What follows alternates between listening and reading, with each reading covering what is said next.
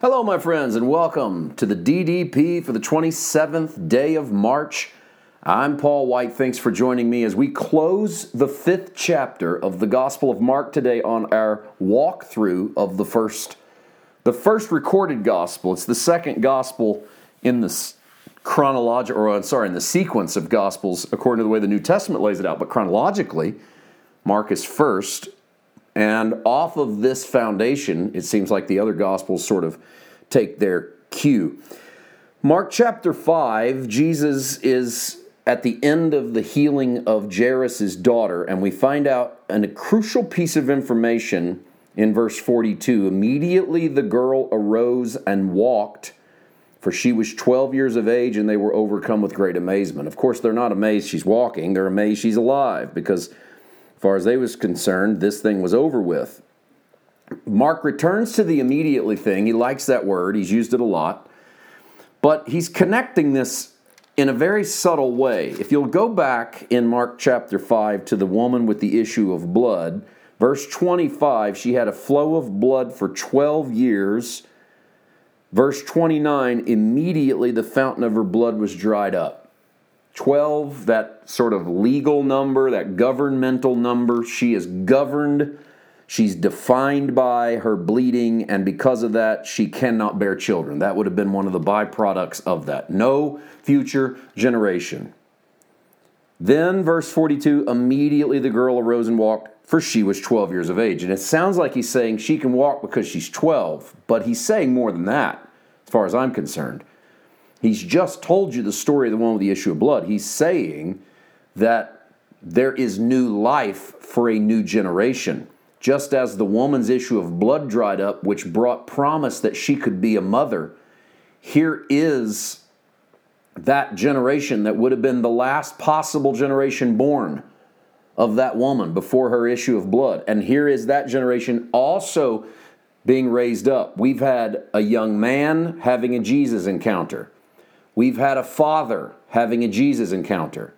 We've had a wannabe mother, maybe she used to be a mother but hasn't been able to be a mother for a dozen years, having a Jesus encounter. We have a girl having a Jesus encounter. I am not trying to indicate that they are a family, but I don't think you have to work too hard to see a husband, a wife, a son, and a daughter. Again, I'm not saying that they're related, because the text doesn't give 1 ounce of that. We do know the father and the daughter are related, but none of the others. But I think you get my point, is that the structure of the family, that's that 12 that keeps popping up. The structure of the family is under assault in Mark 5. And the answer to every member of the family was a Jesus encounter. To the young man, he had to be delivered from the assault on his mind. And then he could be seated, clothed, and in his right mind. And he could be sent back to his family to tell them the good news. To the man, Jairus, he had to have Jesus meet him at the end of his rather stubborn faith. He had to have Jesus actually go to his house. But Jesus does this. He meets us in our stubbornness, or he meets us in our doubt, wherever we are. And he does exactly what needs to be done, an encounter that brings this little girl back into Dad's life. To the woman with the issue of blood, Jesus's movements and motions will cause her to dry up in her bleeding, but it will get her to the whole truth. That whenever we have a Jesus encounter, it gets us to the whole truth. We get to the bottom of it. Whenever he touches the 12-year-old girl, he provides for her with a future. She gets to be, in her prime, what the woman with the issue of blood has wanted to be.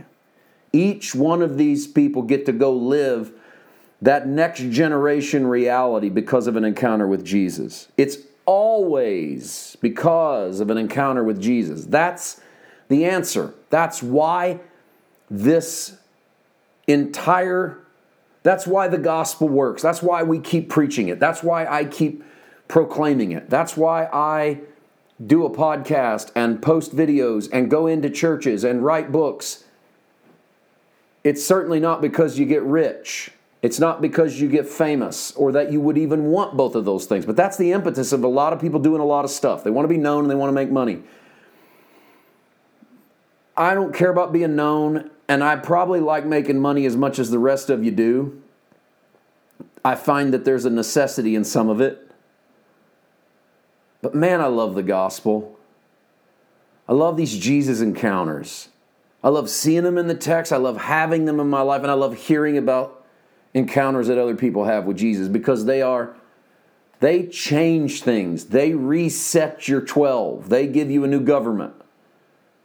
The government rests on His shoulders and not ours. That's incredible. One more verse. We'll close Mark 5. But He commanded them strictly that no one should know it, and said that something should be given her to eat. So once again, Jesus sort of shut down this wild excitement that people have about Him. He's trying to keep that under control. But then He wants the girl to eat. And I don't want to belabor this and make too much of it, but I do see something here. I don't think Jesus raises us from the dead and leaves us empty. When He puts His life into us, He starts the process of us feeding on Him, on His peace, on His grace, on His joy, on His goodness, on His love. It never ends. Just because you've been resurrected does not mean you're full. And what I mean by that is that you have come to Christ, you've placed faith in Him, and He has brought new life to you. But He isn't finished working. He wants to keep feeding you. He wants you to eat of His body and drink of His blood. He wants to commune with you over His brokenness. And that's the road to Emmaus. We're blind, our hearts are burning, and we're impressed, but we don't have the fullness of this until we start to break bread and drink the cup. That's what happens to those disciples, and it would seem to me that that's what happens to this girl. From here, Jesus is going to go to Nazareth, where He will be rejected. We'll find the parallel of this in the book of Luke.